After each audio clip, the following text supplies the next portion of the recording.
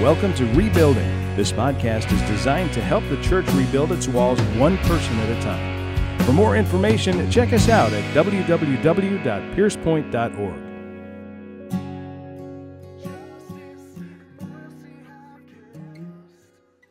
Turn with me in your Bibles to Romans 15. We're going to get right into the message today so that we can jump right into our time of fellowship together and see again what God has in store for our church. Romans chapter 15, verses 7 through 13 is where we're going to spend our time. Lord willing, the goal here is that each and every one of us would grow on a couple of fronts. Number one, our understanding of faith and hope. Those are really important things, but there is a difference between faith and hope. Number two, how all joy and peace are to be ours in the Christian life. I don't know if you know this, but God has promised that all joy and peace are the Christian's existence. That is the status of a kingdom people. And then number three, an accurate understanding of what it means to abound in hope.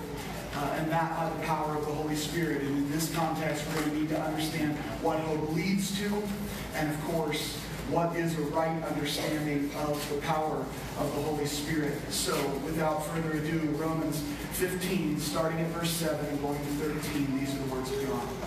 Therefore, accept one another just as Christ also accepted us, to the glory of God. For I say that Christ has become a servant to the circumcision on behalf of the truth of God, to confirm the promises given to the fathers, and for the Gentiles to glorify God for his mercy, as it is written. Therefore I will give praise to you among the Gentiles, and I will sing to your name. Again he says, rejoice, O Gentiles, with his people, and again, praise the Lord, all you Gentiles, and let all the peoples praise him. Again, Isaiah says, there shall come the root of Jesse, and he who arises to rule over the Gentiles, in him shall the Gentiles hope. Now, may the God of hope fill you with all joy and peace in believing, so that you will abound in hope by the power of the Holy Spirit. Over the past few weeks, we've been looking at what it means to bear with one another in our weakness. And we've seen on two different occasions, Romans chapter 14, verse 1, and Romans chapter 15, verse 7, that we are called to accept one another just as Christ accepted us. But this is the line that I love in 15:7. We're supposed to accept one another just as Christ accepted us, to the glory of God. It's a profound thing to realize, church, that God is most glorified when his people, when his followers are following his lead, when we are accepting one another, that is brothers and sisters in Christ, in mercy. Romans chapter 15, verses 7 through 9 show us three ways that God is most glorified through merciful acceptance. The first is that he has fulfilled his promise to Israel. God has accepted Israel, and he is to be glorified for it. Second, he has accepted the nations. He has accepted the Gentiles. God is glorified for his acceptance. And then finally, God is glorified when we, as brothers and sisters, live in harmony, live in unity with one another. God's heart is grieved, the Spirit of God is grieved when the church lives in division. Do you know that? The scripture tells us in Psalm 133 how good and pleasing it is for brothers to dwell together in unity. And as is typical with the narcissistic people, as is typical with the people who see themselves in everything, we look at it and we see how good and pleasing it is for us to dwell together in unity. We just constantly look at it from our vantage point. But please understand, it is also to be seen that it is good and pleasing and glorifying to God for us to live in unity with one another. How good and pleasing it is to the Father for us to actually love one another. Isn't that an amazing truth? So it's also worth mentioning here, though, that acceptance, or this particular acceptance of the saints among each other, is by God, is why the Scripture says that in Christ there is neither Jew nor Greek nor slave nor free, neither male nor female. It does not mean that distinctions don't exist. How many of you know that distinctions clearly exist inside of our life? But that in Christ we are all one. The same Apostle Paul who wrote that there is neither Jew or Gentile in Galatians 3:28, in Romans, makes the distinction between Jew and Gentile over and over and over again. In Romans 1:16, when it says that the gospel is the power of God unto salvation, it then says to the Jew first and then to the Gentile. Well, Paul, what are you talking about? I thought there were no distinctions. Of course there are distinctions. But in Christ Jesus, we are all one. The glory of the gospel, the beauty of the gospel is that God has said, from the ends of the earth, I am drawing men to myself. I am bringing all people groups together. Men, women, slave, free, Jew, Gentile, it doesn't matter. God is saving. In Romans 3, verses 1 and 2, the Apostle Paul says, what advantage is there in being a Jew? And he answers the question, much in every way. There's a distinction. And the distinction there is because they were the ones to whom the promises were given. We can see it in Ephesians that Paul makes distinctions between masters and slaves and men and women. We see this in Titus and Timothy and Galatians and so on down the line of the New Testament epistles. The point of all of this is that there are clear distinctions, and yet we've all been made one in Jesus Christ. Another way that the Scripture communicates this beautiful truth is that God is no respecter of persons. How many of you know that? How many of you are grateful for that? God is no respecter of persons. God is not looking at you and saying, well, you're a noble individual, therefore I'll save you. You're a rich individual, therefore I'll save you. You're a man, therefore I'll save you. You're a master and not a slave, therefore I'll save you. God is no respecter of persons. And this idea that in Christ there is neither Jew or Gentile and that God is no respecter of persons should have a profound bearing on our teaching of salvation. The point of all of Scripture, the point of the fullness of Scripture, the whole counsel of God's Word is rooted in this truth. God wants that none should perish, but that all come to everlasting life. The idea that God is no respecter of person should inform what we understand about John 3:16. For God so loved the world that He gave His one and only begotten Son, that whosoever believeth in Him should not what? Perish, but have everlasting life. Whosoever and all are all without exception and all without distinction. God loves everyone. And we need to understand that. He has come to rescue the hearts of men. Missing this not only leads to foolish views inside of salvation, but it also leads to foolish views elsewhere. I'll just list a couple of them for you. The first, and what I believe to be one of the most insidious views in the world today, is that people have said that when God's Word tells us there is neither male nor female, that this is biblical credibility for gender neutrality. This is biblical credibility that God doesn't recognize biology. And that it doesn't matter. If you want to pick which gender you are, you can. I wish I was making this nonsense up. I wish I was making it up. But people are looking for ways to twist the Scripture to suit their way of thinking. And God says, it is a pity, and you better be careful. Because when you call what is good evil and what is evil good, you're in danger. This is what the Scripture tells us. The second strange view that comes without understanding that God is no respecter of persons, or that there are distinctions but we're one in Christ, is a view called replacement theology. Replacement theology has been around for quite some time. Replacement theology posits this idea that the church is the new Israel. But anybody who reads the Scripture understands Israel is still Israel. The church is one, and Israel is a part of her. There is an affection that God has for His people, Israel, that we cannot wrap our heads around. And we need to embrace that truth. And we need to stop thinking that He is not loving them. The truth of the story of Romans is that He provoked them to jealousy by saving us. Does He not still clearly identify those people as His? Of course He does. He's going to stop at nothing that they might be saved. Again, that salvation is just like ours. It is by grace through faith, but He loves them. The true importance of these distinctions is actually found in Romans 15, 8 through 12. Follow along with me if you will. In verse 8, the Apostle Paul says, Christ has become a servant to the circumcision. Who is the circumcision, church? The Jew.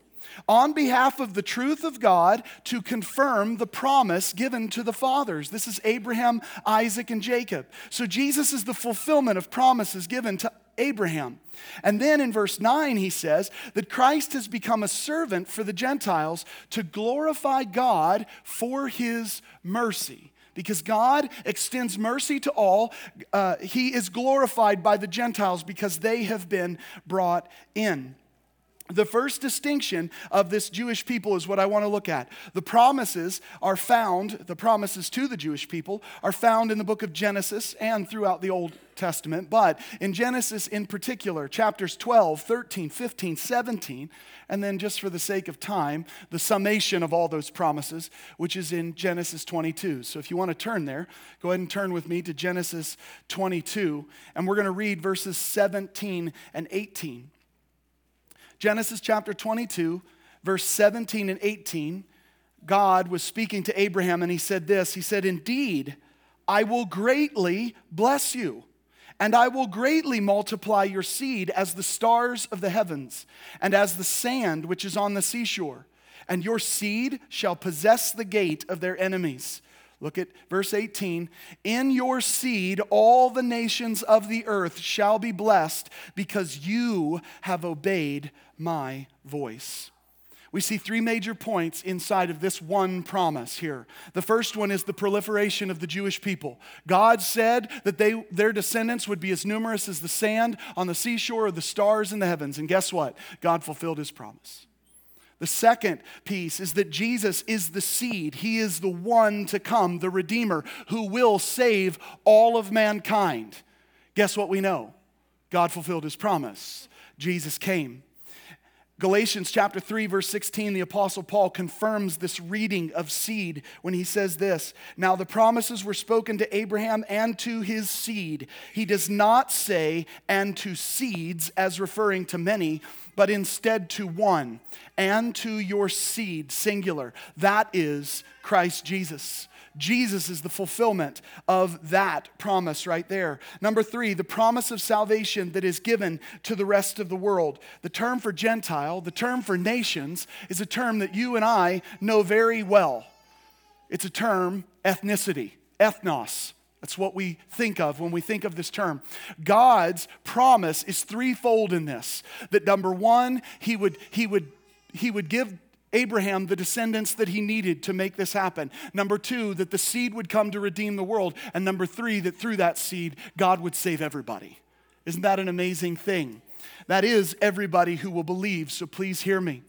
These were the promises that Jesus fulfilled to the circumcision, that is to the Jewish people.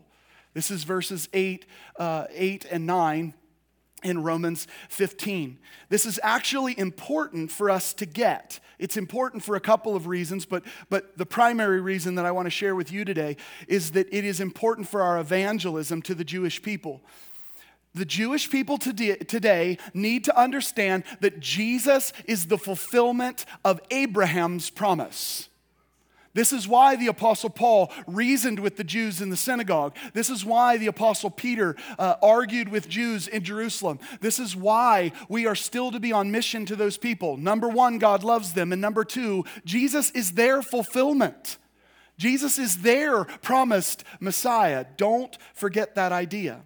The second distinction is with the Gentiles. Christ became a servant to the Gentiles. He was a servant to the Jew, but he is also a servant to the Gentile, so that they would glorify God for his mercy.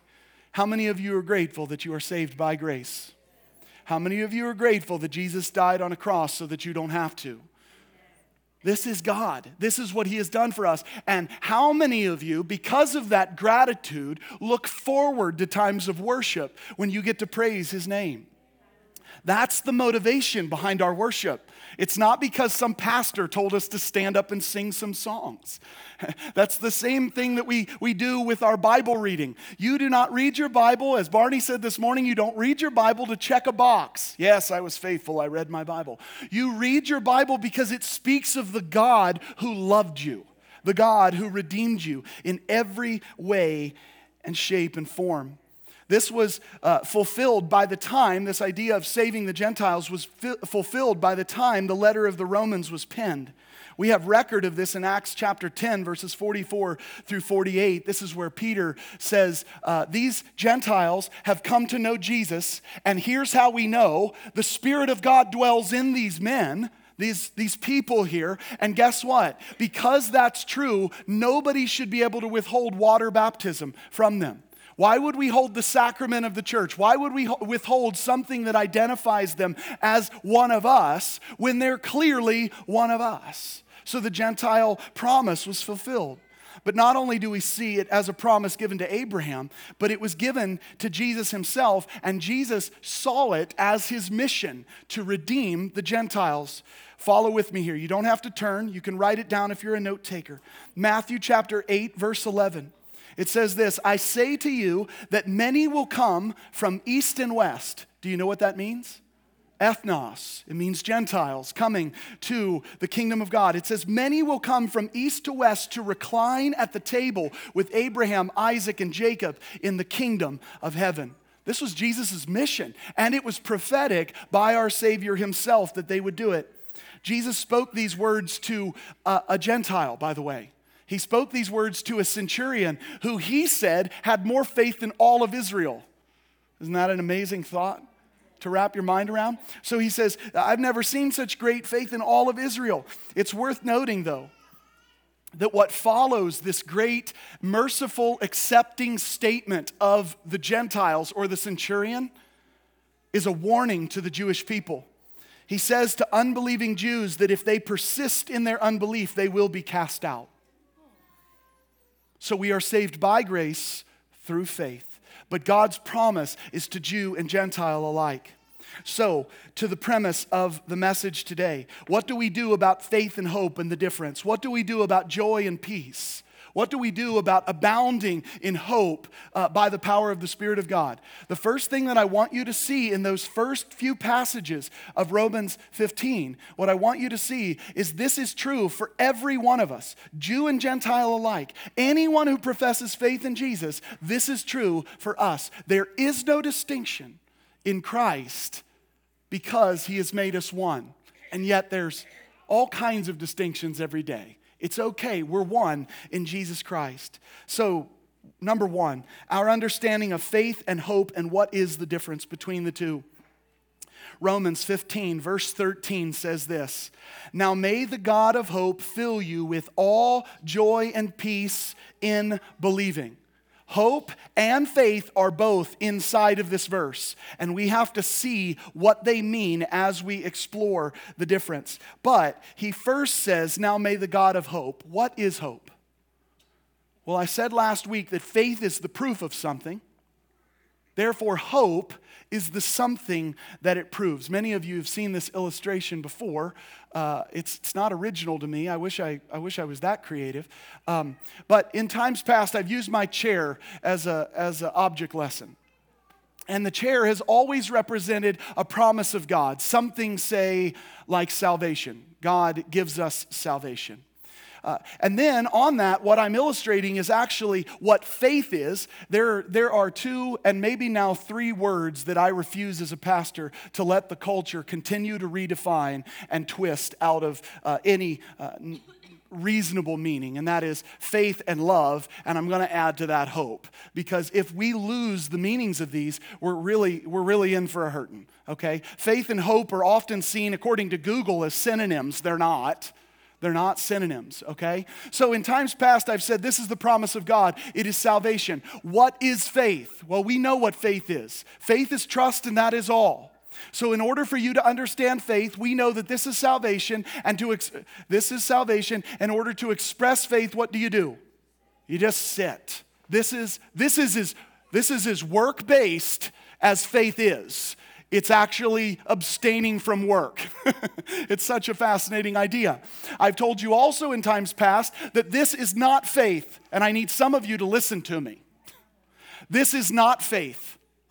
This is lukewarm Christianity. This is Pascal's wager. Well, if I'm wrong, I'm standing on my own. No, you're dead. If you're right, you're an unbeliever anyway, and he will spit you out of his mouth. Good luck with that. This is faith. This is not. We are not trusting God if we are not fully resting in the truth of who He is. So in times past, I've said, this is the promise of God. This is salvation. And faith is simply resting in this. But today, I want to expand the picture better. Because what I need you to connect is that this is not just salvation. This is hope. This is every promise and every hope that God has ever given to anyone who is a believer. And guess what? You can't create this. You can't make this. God either gives this or it doesn't exist. You don't by faith create anything. You put faith in what is or it's nothing. Okay, so please understand where I'm going with this. The chair is hope. So God is the God of the chair.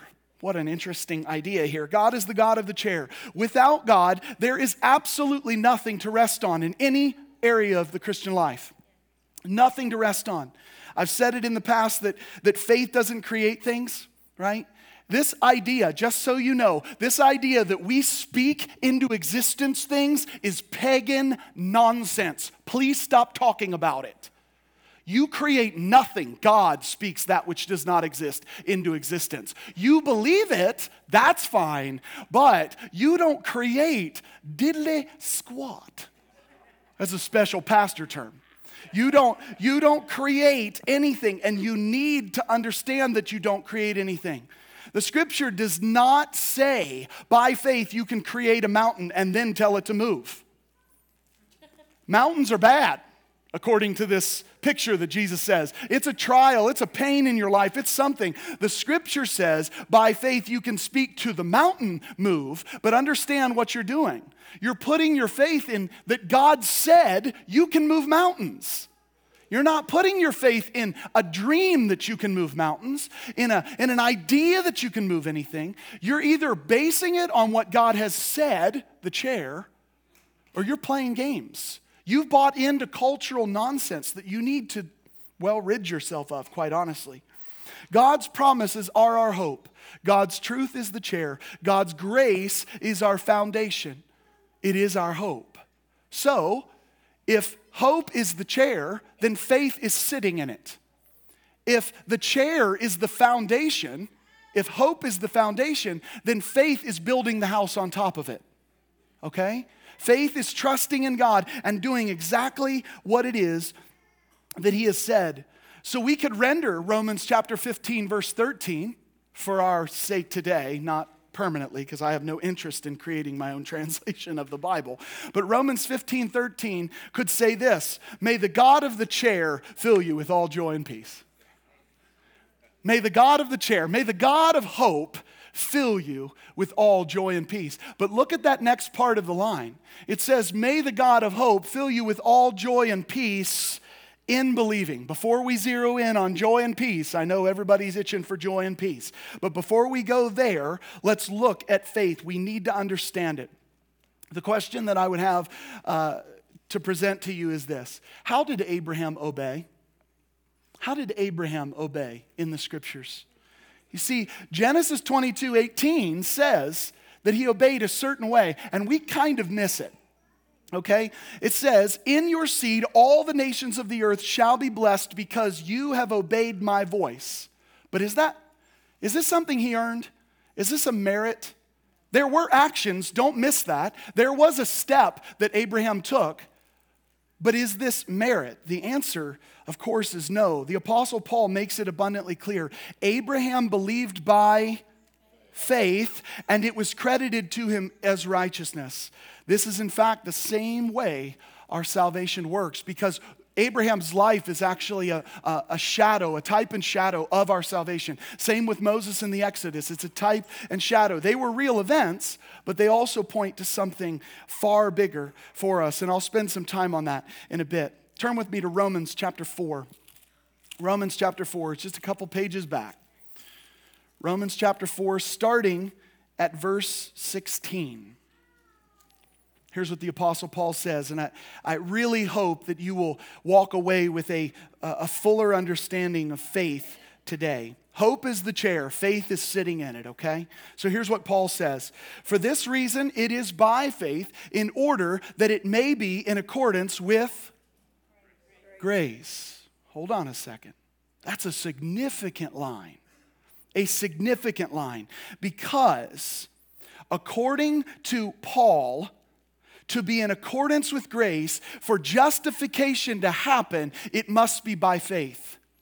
Faith is not a countervailing or a counteracting of the work of God. It is the harmony note with God's song. We must understand it. Faith is not a problem. Faith is not a work. It doesn't matter what anybody tells you. Faith is trust, and that is all. That's all we have to understand about faith. We need, though, to grasp this idea. No one is saved by grace through works. Amen? Because that nullifies grace. But everybody is either saved by grace through faith, or you're attempting to be saved by your own goodness. And spoiler alert, it's too late for that. It's too late. All have sinned and fall short of the glory of God. And by the way, there's no amount of extra credit points that can put you back where you were. What did you fall short of? The glory of God. You can't remake that image. God alone remakes that image. Amen? So, we are saved by grace through faith. We need to start really wrapping our minds around this. We are not saved by grace through our works. Now, there's two camps in the church today, and I know that this will step on some toes, but listen, both these camps mean a great deal to me. I have learned, I still learn, I grow deep. I have an extreme fondness for both of these camps in the church. But two camps in the church today have the same problem with their understanding of faith. These two camps couldn't be more different on their doctrines and on many of their practices. But when it comes to faith, although it manifests itself different, it has at the core the same misunderstanding. Those two camps are the charismatics and the Reformed. They both miss the point of faith. Let me explain. In both camps, the idea of faith seems to be something of a spiritual force that has to be either worked up, that's the charismatic side, or it has to be exercised within a person by God to be employed. Both of these are talking about some sort of spiritual force, but this is not what the scripture says. For the charismatic, you have to work up your faith, get to a certain number on your meter so that you can move a mountain. Right? Why is it that your family member died and they weren't healed or whatever? Well, it's clearly because you never got from a 1 to a 2 in your faith. No, it's either you don't trust God or you do trust God, and then it's subject to God. God is the God of a will. He is the God of His own plan, and we have to submit to that truth. For the Reformed, so that God, a more noble reason, to be honest with you, so that God receives all of the glory, faith somehow has to be given by God. And so even in that, they've reversed the order of salvation. A man must be regenerated first in order to place his faith in God. Spoiler alert, Abraham was never regenerated. Regeneration doesn't happen until Pentecost. Regeneration can't be until this time. And what did Abraham do? He placed his faith in Jesus Christ. What an important idea. Neither of these ideas is fully accurate. Faith is trust, and that is all. So back to Romans 4, verses 16 through 17. For this reason, it is by faith in order that it may be in accordance with grace. No conflict between faith and grace. So that the promise will be guaranteed to all the descendants. Now look at this. Not only to those who are of the law. So is the promise given to those who are of the law? The answer is yes. It's not because they're adherents to the law. Those who are of the law is a phrase for the Jewish people, okay? So, not only to those who are of the law or to the Jewish people, but also to those who are of the faith of Abraham. But notice, grace is extended to both of them. That's an amazing idea. And both of them must put their faith and trust in Jesus. There is an ethnic people of God that is a descendant of Abraham, but they must put their faith in Jesus. And then there's you and I, no descendants of Abraham in the natural, and yet we're children of Abraham by faith. Okay? You must understand what the phraseology means in order to get a right interpretation. So it goes on, it says, Abraham, who is the father of us all, As it is written, a father of many nations have I made you, in the presence of him who believed, even God. Now look at this. Again, he makes the distinction between Jew and Gentile. Who gives life to the dead, that's the Jewish people. Paul understands this phrase. He knows where this is informed from the Psalms and from Jeremiah. He understands life to the dead and calls into being that which does not exist. What did he say about the Gentile people? He said, I'm going to make a people who were once not a people. He called them into existence. Isn't that an amazing idea? So Paul goes on in verse 18 and he says, in hope against hope, he, Abraham, believed so that he might become a father of many nations, according to that which had been spoken. So shall your descendants be. Without becoming weak in faith, he contemplated his own body. How many of you have ever, not losing faith, contemplated the circumstances of your life and thought, how in the world's God planning to do this? I look in the mirror most days and ask that question. So he says he never grew weak in faith, but he contemplated his own body. And then he bought a treadmill. No, he said, now as good as dead, because he was as good as dead, since he was about 100 years old and the deadness of Sarah's womb, yet with respect to the promise of God, church, if this doesn't make you want to jump up and down, you ain't listening, okay? Listen, but with respect to the promise of God, he did not waver in unbelief. You can contemplate all kinds of things, but it doesn't mean that you're wavering in unbelief. So he grew strong in faith, giving glory to God. What are we supposed to do? Praise Jesus, right? Praise God. We do that as we grow in our faith. And being fully assured. This is something that the world strives for, the church world strives for. I want to know that I have full assurance in my faith. I want to know that I'm going to heaven when I die. Look at what it says. It says, he was fully assured that what God had promised, he was able also to perform. You know why? Because Abraham walked with God. God made a promise, God answered the promise. God made a promise, God answered the promise. And then God said, I'm going to save you. And he goes, it's good. My assurance is not in my faith. It may waver at times. We're going to see that our faith can weaken. It can waver. We're foolish people. Faith is trust and that is all. And sometimes we just don't trust Jesus. But please understand, what his assurance was in God alone. God who made the promise can fulfill the promise. That's what the scripture teaches us to have assurance in. What a fantastic idea. So he says, finally, he says, therefore, it was also credited to him as righteousness. What is it in that sentence? Faith. Faith was credited to him as righteousness. And faith had feet. So how did Abraham obey? Abraham walked by faith. This does not contradict grace. It confirms it. Just a moment ago, I shared that Abraham's journey works the same way as our salvation. And here's what I mean. God made a promise first, didn't he? What are you supposed to do? Trust, sit, rest, fall into the chair and let God save you because he is the God of salvation. And just so we're emphatically clear again, Romans 4 tells us that doesn't contradict. Doesn't contradict. In order that it may be in accordance with grace, it has to be by faith. That's the truth of the Word of God. Faith is not a work, it's a trust in the work of God. So hope is the chair, and faith is sitting in it. Amen? Amen. Number 2, this leads to an understanding of joy and peace in believing. And trust me when I say this is where it starts to get practical and hit us. Back to Romans 15, verse 13. May the God of hope fill you with all joy and peace. Say it with me, church. In believing. Say it one more time. May the God of hope fill you with all joy and peace in believing. That line matters. Paul's words here are not to be seen as a prayer to God. Paul doesn't say, I hope that God will fill you with joy and peace. He is praying, he is declaring a blessing on the people. May the God of all joy and peace fill you, or may the God of hope fill you with all joy and peace as you believe. This is actually the same as the benediction that Aaron is to give over the people of Israel in Numbers chapter 6. Listen to this.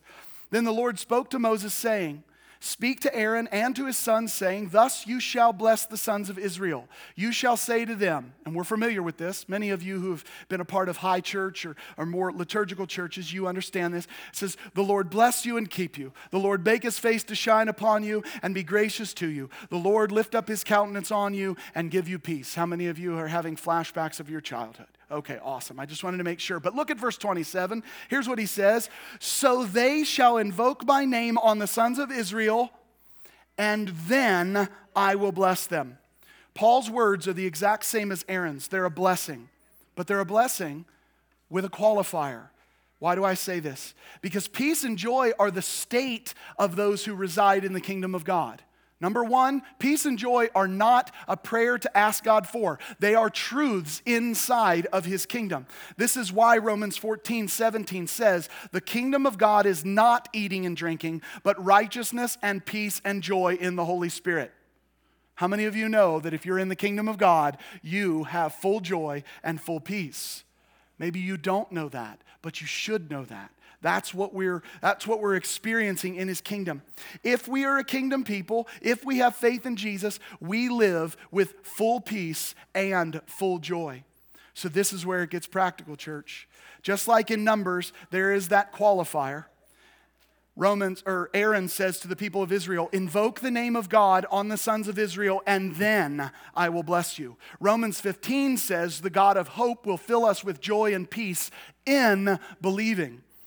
A literal rendering of this verse would read, "May the God of hope fill you with joy and peace as you sit down." I love it. As you trust in him. How many of you struggle with that? Trusting with him. How many of you struggle in your salvation with sitting in the chair? Far less. How many of you struggle sitting in the chair when it comes to everyday life and everyday circumstances? Way more hands, because this actually is the problem.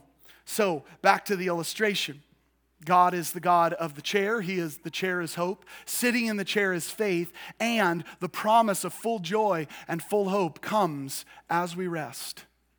And that is the only way it is. I was thinking about this in preparation this week, that if it was a literal kingdom, if we were talking about dwelling within a fortified city, and God says, in this city, you have full joy and you have full peace. Nothing can touch you. Everything will be fine. Let's say that that's what he says. And we drift outside the gate and one of the enemies shoots an arrow and all of a sudden it hits us. We run back to the king and we go, "Why don't I have peace and joy?" You know what the king should ask? "Where in the world have you been? How did that happen?" Why? Because in the kingdom, in faith, full joy and full peace happen. The reason why we don't, as Christians, have full joy and peace, listen to me clearly, is because you don't trust him. You don't like my answer, but it's still true. The reason why we don't have full joy and full peace is because we're not trusting him. So let's do a little thought experiment here. When did Peter come off the proverbial chair in the story of him walking on the water? When did he come off the chair? When he saw the wind and the waves, right? He sees the wind and the waves, and all of a sudden he loses peace and joy because he's not trusting Jesus now. He's trusting the circumstances. Here's the next question. Romans 4:19 through 20, Abraham. Did Abraham ever come off the chair? Yes. The answer is no. The answer is no. Did he contemplate his problems? Yes. Heck yeah. Did he look at his body and say, "This ain't going to work, Lord"? Yes, it's fine. But he never came off the chair. He was filled with all joy and all peace, even though he and Sarah were past childbearing age, both of them. Abraham kept trusting, and the scripture records that Abraham's faith grew strong and that he glorified God as he lived in full assurance. Abraham in believing was filled with joy and peace, and Peter in disbelieving was filled with anxiety and fear. So let's just hit this really quick. All of you Christians with anxiety and fear, and listen, you're going to have to hear me and not want to burn me at the stake. If you have anxiety and fear as a Christian, essential oils isn't going to help it. Faith in Jesus is, okay? I really don't care what your oil tells you. What you need to do is put your trust back in Jesus. I'm not opposed to counseling. I'm not opposed to therapy. But what you need is somebody who counsels you and gives you therapy that draws you back to sitting in that chair. You know what we have? We have a bunch of pop psychology and total hogwash that's being taught to the church today. And it's not helping a soul. It's not helping anybody in this. Now hear me clearly on this one. If you think by peace and joy that I mean the cessation of war and trial and pain in your life, you're not listening, because I don't mean that at all, okay? And if you think by joy I mean worldly happiness, I also do not mean that. The joy that God gives to those who trust in Him is a joy that recognizes that trials cannot steal what God has given. Amen? Trials cannot steal what God has given. Instead, they are used for our good. The scripture says, God works all things together for the good of those who love Him and are called according to His purpose. So the chair represents hope. Sitting in the chair represents faith. All joy and peace are yours in so much as that you sit down. That's what you have to do. Colossians 1, 21 and 23 confirms this in a big way. These are Paul's words again. And although you were formerly alienated and hostile in mind, engaged in evil deeds, yet He has now reconciled you in His fleshly body through death in order to present you before Him holy and blameless and beyond reproach. That sounds awesome. But verse 23. If indeed you continue in the faith firmly established and steadfast, and not moved away from the hope of the gospel that you have heard, which was proclaimed in all creation under heaven, and of which I, Paul, was made a minister. So finally, number 3, what does it mean to abound in hope in the power of the Holy Spirit? I'd first point us to verse 4 in chapter 15. You can't read verse 13 without verse 4. What do I mean? What I mean is that the hope we are to abound in comes the exact same way it did in just a few verses before. Through perseverance and the encouragement of the Scriptures, we might have hope. How do you have hope? Through the encouragement of the Scriptures. How do you abound in that hope? Through the power of the Holy Spirit. Okay, so what does Paul mean by abounding in hope? What does he mean? The word translates overflow. But if hope is the promise of God, what then does it mean to abound in the promises of God? Paul is referring to the life of a Christian living to the glory of God. If the grace of God has genuinely saved us, then it will overflow through our actions. And these actions are spelled out again in the Scriptures. Romans 8:25 says that an overflowing hope is seen in the person who, quote, waits eagerly and with perseverance. These are human actions. This is faith with feet. In 1 Peter 3:15, overflowing hope is visible to the rest of the world, so much so that they ask you about it. Set Christ apart as Lord in your life. Always being ready to give an apologia, an apologetic, a reasoned defense for the hope that you have. And then the line, when they ask. When they ask. What is that implying? That people will actually ask based on what they see in your life. What's the context of 1 Peter 3? Godly living. That's what the context is. It's a husband and wife living in mutual submission. It's being harmonious. It's sympathetic. It's brotherly. It's kind-hearted. It's humble in spirit. It's not returning evil for evil, but instead giving a blessing. These are actions of the Christian. This is faith with feet. I have no idea where I slipped into that just a second ago. The power to do all of this comes from the very same Spirit that indwelt you the day you believed in Jesus. The Spirit of God is the one who lives in you. The Spirit of God is the one convicting you. The Spirit of God is the one who inspired the book that was written for you. And He is the one who's empowering you. He is empowering you every day of your life. So back to the chair. The chair is hope. Sitting in the chair is faith. To be filled with all joy and all peace requires what? Staying in the chair, right? And guess what happens in every area of your life when you stay in this chair? People wonder why you have hope. They have no idea. Because you don't do what the rest of the world does. You don't go complaining and fighting and squalling about everything in life. You don't look like an adult 2-year-old. You simply rest in Jesus. Amen? Amen. This is what this is all about. This is what this is all about. For most of us, though, and this is just candid conclusion, for most of us, this isn't about salvation, is it? Most of us, as I said by the show of hands before, or asked for by a show of hands, this isn't about salvation. When it comes to Jesus saving me, I'm good with sitting in this chair. I'm also not okay with this, and neither are you mostly. This is what it means to trust in Jesus.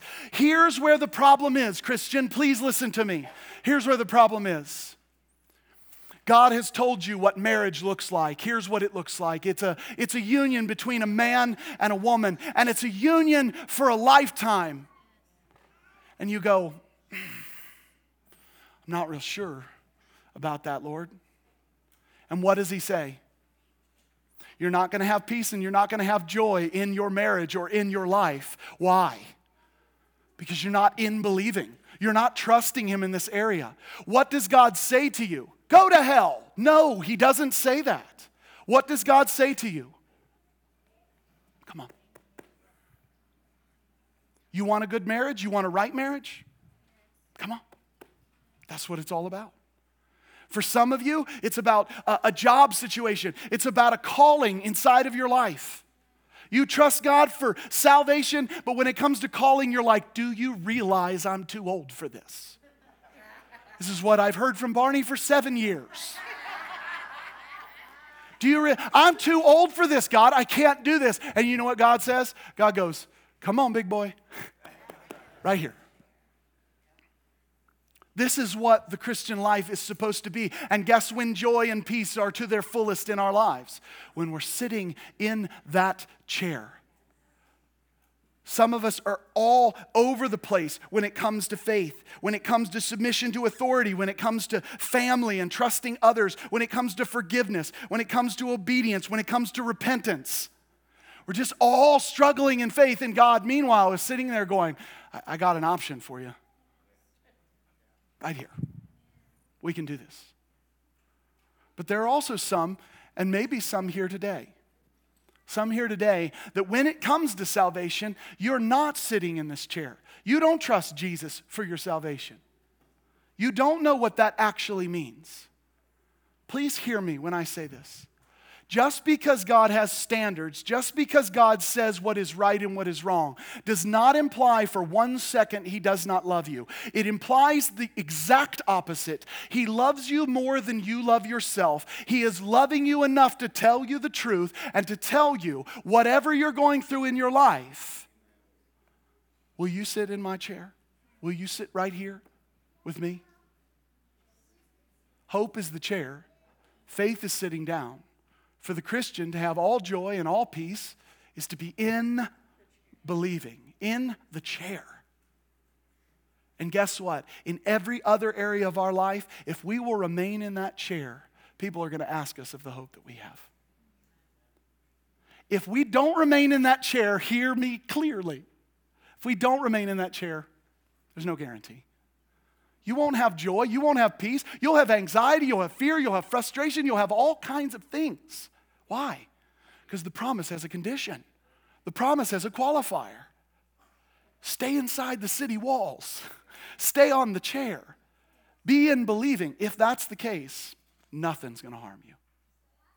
For those of you who've never accepted Jesus, one of the issues that you have is that you look at your life and you say, I've done things in the past that can't be accounted for. Without Jesus, here's what I want to say to you. That's true.